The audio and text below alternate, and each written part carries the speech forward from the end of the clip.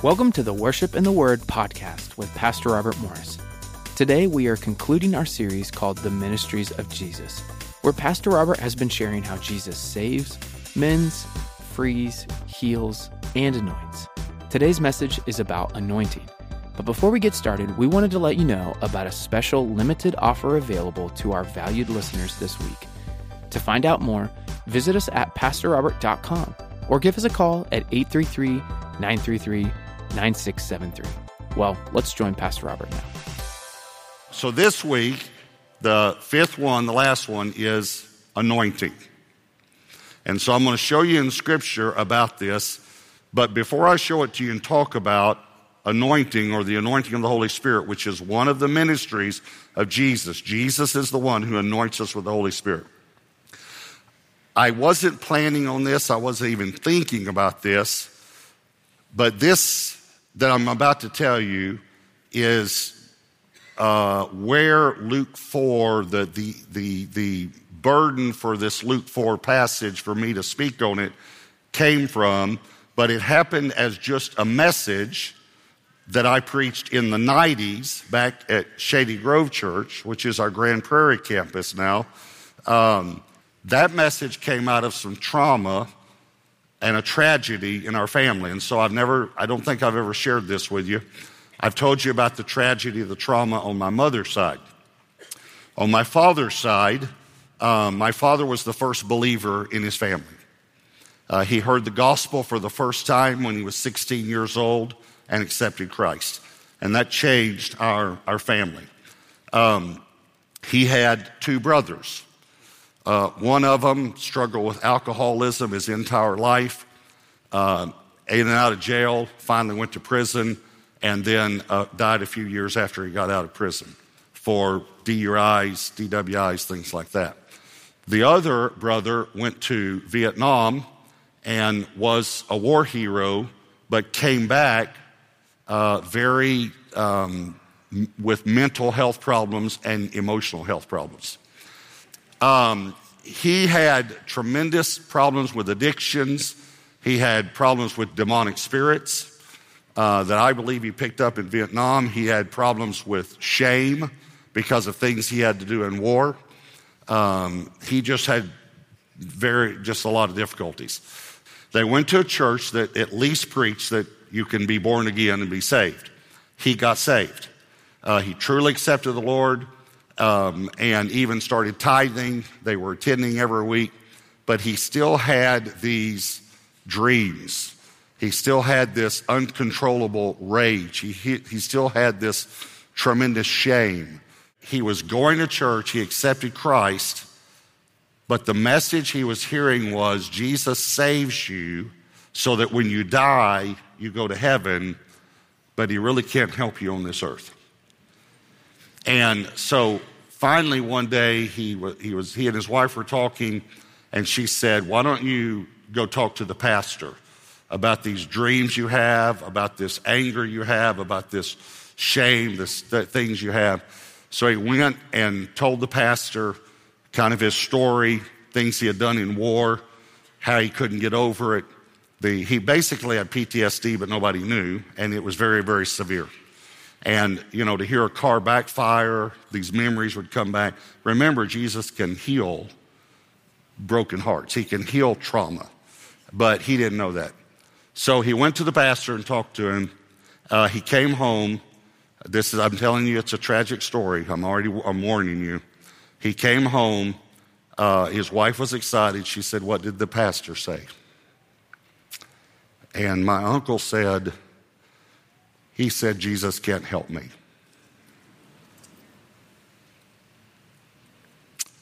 And he kissed his wife, told her he loved her, and went upstairs and committed suicide. And I preached his memorial service. And it wasn't but just a few weeks after that when I was reading in Luke 4, and I got so angry that we would preach about a Jesus that can save us, but he can't touch us and heal our broken hearts on this earth. According to Luke 4, he can do more than that. He can help you get through the traumas of living in a fallen world. He can help you. And one of the most important ministries of Jesus is that he wants to anoint us with the Holy Spirit. And you might have missed this in Luke 4, so I'm going to show it to you. In Luke 4, verse 16, so he came to Nazareth, where he had been brought up. And as his custom was, he went into the synagogue on the Sabbath day, and he stood up to read. And he was handed the book of the prophet Isaiah. When he had opened the book, he found the place where it was written. Here, before he starts anything else, the Spirit of the Lord is upon me, because he has anointed me. Now, what you might not have put together, Jesus was fully God and fully man, but he laid down his divinity and became a human. Jesus did everything he did when he was on this earth through the power of the Holy Spirit. So wouldn't it be great if when he left, he would make that power available to us?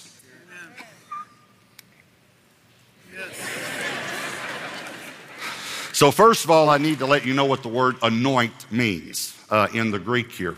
It means to rub or to smear thoroughly. To rub or to smear thoroughly. In the Hebrew, it actually means to pour. The reason I say that is because when we think of anointing someone with oil, we normally, so you've seen this before, you take a little bottle and you dab a little on their forehead. But let me just show you, in the Old Testament, when people were anointed, they didn't get dabbed. Genesis 28, this is talking about with Jacob. We talk about the gateway of heaven. Verse 18, Jacob rose early in the morning and took the stone that he put at his head, and he set it up as a pillar and poured oil on top of it. He didn't dab it with oil, he poured oil, which is the same word for anointing. He anointed this stone. Exodus 29:7 is talking about when you anoint Aaron the priest. You shall take the anointing oil and pour it on his head and anoint him. When Samuel anointed Saul to be the first king over Israel, 1 Samuel 10:1, Samuel took the flask of oil and poured it on his head and kissed him and said, "Is it not because the Lord has anointed you commander over his inheritance?" So here's my question for you. Would it be okay with you if Jesus didn't just give you a dab of the Holy Spirit, but he thoroughly rubbed and smeared and poured the Holy Spirit all over you? All over you. And again, I talked about how Jesus did all that he did through the power of the Holy Spirit. I don't have time to go through all that, but you can easily see that. But let me just show you one verse, Acts 10:38.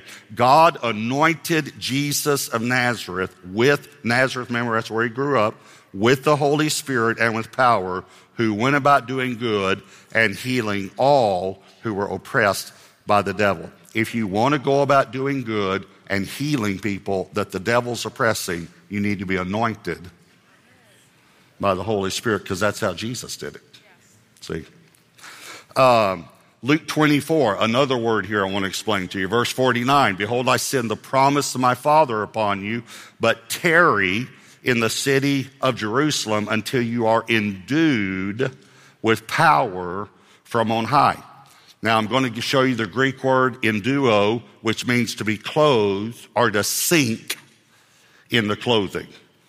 You've probably heard the expression when you see someone with some tight clothes, he poured himself into those pants. By the way, I was thinking about this, and for 30 years now, cleaners have shrunk my clothes. 30 years it's been happening. Since I was about 30 years old is about when it starts happening, and you get a pair of pants back and you can't snap them. And so all cleaners are, never mind. They need deliverance. Something's wrong because I know it's not me. Okay.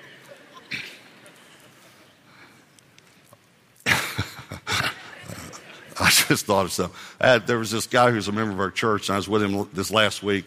He was telling another guy about the church, and he said, you really need to come. Pastor Robert's this great preacher. He expounds the word, da, da, da. And then he said this, though. He said, but he does tell corny jokes. And I actually thought about a corny joke, and since I haven't told one in a while, and I talked about, my stomach and the clothes getting smaller, I want you to know that it is a physical ailment that I have. It's called the Dunlop disease. It means my belly has Dunlopped over my belt. All right. I just don't make fun of me because I have a physical ailment, okay? All right. Here's the point. If Jesus did what he did by the power of the Holy Spirit, and that power is available to us, which I'm about to show you, and when you get that power, you can heal people who are oppressed by the devil. Then don't you think the devil would try to get us to not talk about the power of the Holy Spirit? And don't you think the devil would try to make us think that any church that talks about the Holy Spirit is one of those goofy churches? And you should stay away from a church that believes in the Holy Spirit. I've actually been asked by people, and some good and some bad, does Gateway believe in the Holy Spirit? Well, the Holy Spirit is God, so they're asking me if we believe in God. And I've had people ask me that, meaning in a good way, because we want to go to a church that believes in the Holy Spirit. And I've had people ask in a bad way. Who would make it up? Who would make up all this controversy and confusion over the anointing of the Holy Spirit except the one who is afraid of the Holy Spirit? And that would be the devil. So don't be afraid of being anointed by the Holy Spirit, because Jesus was anointed by the Holy Spirit. And again, I don't have time to share it, but it talks about when he was baptized, how John the Baptist knew this and how God spoke it to him. And it's in all four Gospels. Now, I haven't gone through to see how many things are in all four, but not many. Matthew, Mark, and Luke are synoptic. They're similar. They cover the last year of Jesus' ministry. Of course, they cover the birth. But then they'll start, say, around chapter 3 to chapter 5 after the death of John the Baptist, which that happened 2 years in Jesus' ministry. John writes his gospel years later, after that Matthew, Mark, and Luke have written, and he writes things that happened in the first 2 years of Jesus' ministry. That's why you'll find things in John that are not in Matthew, Mark, and Luke. But I can tell you this, they all four cover the birth, the death, and the resurrection of Christ, and then they all four cover, you ready for this? The baptism in the Holy Spirit. That's the other thing they all four mention. And I'm going to read them to you because I want you to see. Matthew, here's Matthew 3:11. This is John the Baptist speaking. I indeed baptize you with water unto repentance, but he who is coming after me is mightier than I, whose sandals I'm not worthy to carry. He will baptize you with the Holy Spirit and fire. This is one of the ministries of Jesus. He, Jesus, will baptize you, immerse you, and I'm going to give you the definition of the word baptize here in a moment, with the Holy Spirit. Mark 1:18, I indeed baptize you with water, but he will baptize you with the Holy Spirit. Luke, now we got Matthew, Mark, Luke 3:16. John answered, saying to all, I indeed baptize you with water, but one mightier than I is coming, whose sandal strap I'm not worthy to loose. He will baptize you with the Holy Spirit and fire. John 1:33, I did not know him, but he who sent me to baptize with water said to me, upon whom you see the Spirit descending and remaining on him, this is he who baptizes with the Holy Spirit. Now, the word baptize in the Greek is baptizo, and it means to immerse. The only thing is that most of the Greek lexicons that you find use the first century illustration of it. But it was used 200 years before, and I had to look to find it in a very obscure place, but I knew I knew what it was. I knew where the word came from, but I wanted to show you. But let me tell you, the way it was used, the word lexicon, don't get strung out over that word. It means dictionary, a collection of words. But the way people define it, you may have heard this, is that they would take a cloth, a fabric, and dip it, immerse it in dye to change the color of the cloth. So and so most lexicons, Greek dictionaries will use that definition. But 200 years before is the first known recorded time that the word baptizo was used. And I want to read it to you, and I want to show it to you because I like it, okay? All right. So here's the word, and I'm putting it on the screen for you. To dip repeatedly, to immerse, to submerge, to overwhelm. The clearest example that shows the meaning of baptizo is a text from the Greek poet and physician Nicander, who lived about 200 years before Christ. It is a recipe for making pickles. Nicander said that in order to make a pickle, the vegetable should first be dipped into boiling water and then baptized in the vinegar solution. Now watch this. The act of baptizing the vegetable produces a permanent change. Is that cool? For those of you who have experienced the baptism in the Holy Spirit, you would say the same. You didn't become perfect. It produced a permanent change in your life. My spiritual eyes began to be open. They're still being opened. I'm still learning. I'm still growing. I'm still maturing in Christ. Something happened when I said, I know I grew up in a church where we didn't talk about the Holy Spirit and where I was warned about the Holy Spirit. And I'm not trying to say something negative about that church, but when I finally said, I'm sorry, will you forgive me? Jesus, will you baptize me? Will you dip me repeatedly? Will you immerse me? Will you submerge me in the Holy Spirit? Will you pour the Holy Spirit? Will you rub me thoroughly with the Holy Spirit? And he did it. This is one of his ministries. Everything changed. Everything changed. So please do not be afraid of this. Do not be afraid of him as a person, okay? He is a wonderful person. I want to bring this to a close, the whole series here. But I want to tell you the reason that I wanted you to know that these are the 5 foundational ministries of Jesus is because if you need them, Jesus is available to give them to you. In other words, he saves us from our sin, from the penalty of sin. But if you need to be saved from the power of a sin, if you fall and make a mistake, you can go to the throne of grace with boldness. That's what Hebrews tells us. You can go because one of his ministries is to forgive us of sin. If you have a trauma that every time you think of it, I took you through some inner healing a few weeks ago. If you miss that week, you need to get that week. But if a memory comes to you that brings stress or with it, or fear, or shame, you need to go back and listen to that message and just think about that prayer and just submit that memory to the one who can heal the broken heart, who can set you free from a bruise or an inward hurt. If you need deliverance in an area, if you need anointing, listen, if you have teenagers, you need anointing. If you're married, you need anointing. If you can fog a mirror, you need the anointing of the Holy Spirit. I want to show you how you can be anointed repeatedly also. Remember Acts 2, the Holy Spirit came. Acts 4, Peter and John are sent to prison, to jail for talking about it. They're released, and then it says they find their companions.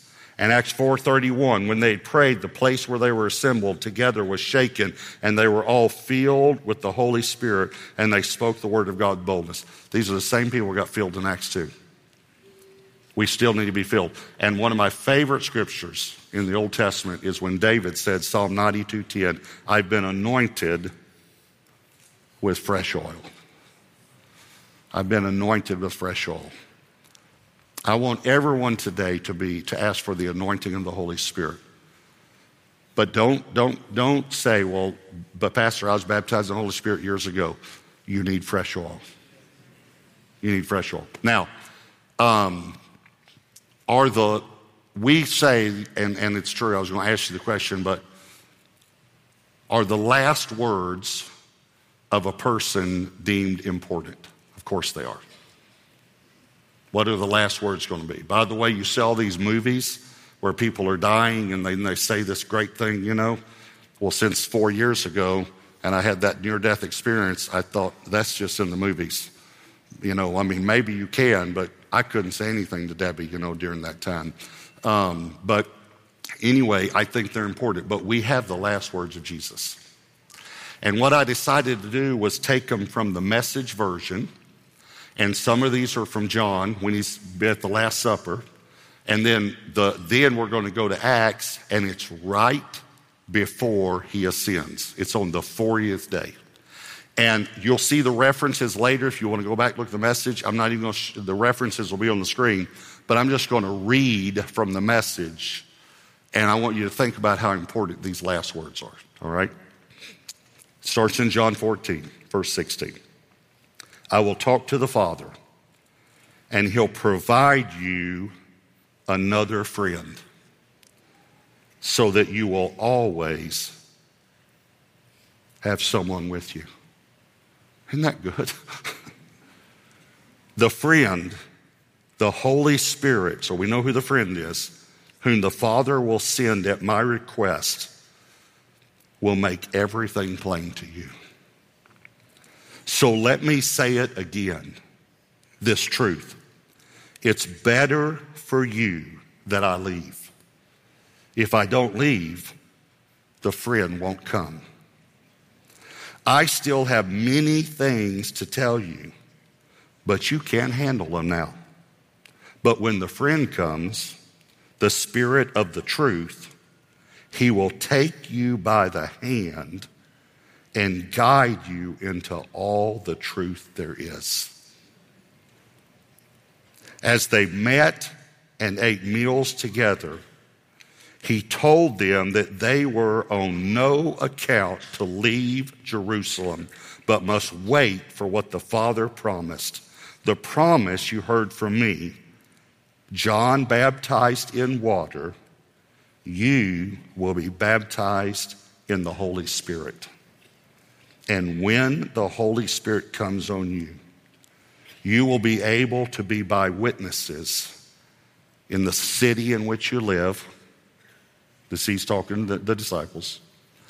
All over the metroplex or the area, the region, the state, the adjoining states, and wherever you go, even to the ends of the world. These were his last words. Don't leave until you get anointed by the Holy Spirit. We want you to take a moment to think about what Pastor Robert shared today and really listen to what the Holy Spirit is saying to you. If you would like to receive our special offer this week or to check out any of Pastor Robert's other messages, books, study guides, or other useful resources, visit us at pastorrobert.com or give us a call at 833-933-WORD. Again, that's 833-933-9673. Also, be sure to follow us on Facebook, Instagram, and Twitter so we can be a part of your community. Thank you for listening in with us today and for supporting this ministry. Next time, we'll have another powerful message from Pastor Robert Morris, so be sure to tune in. Until then, have a blessed week.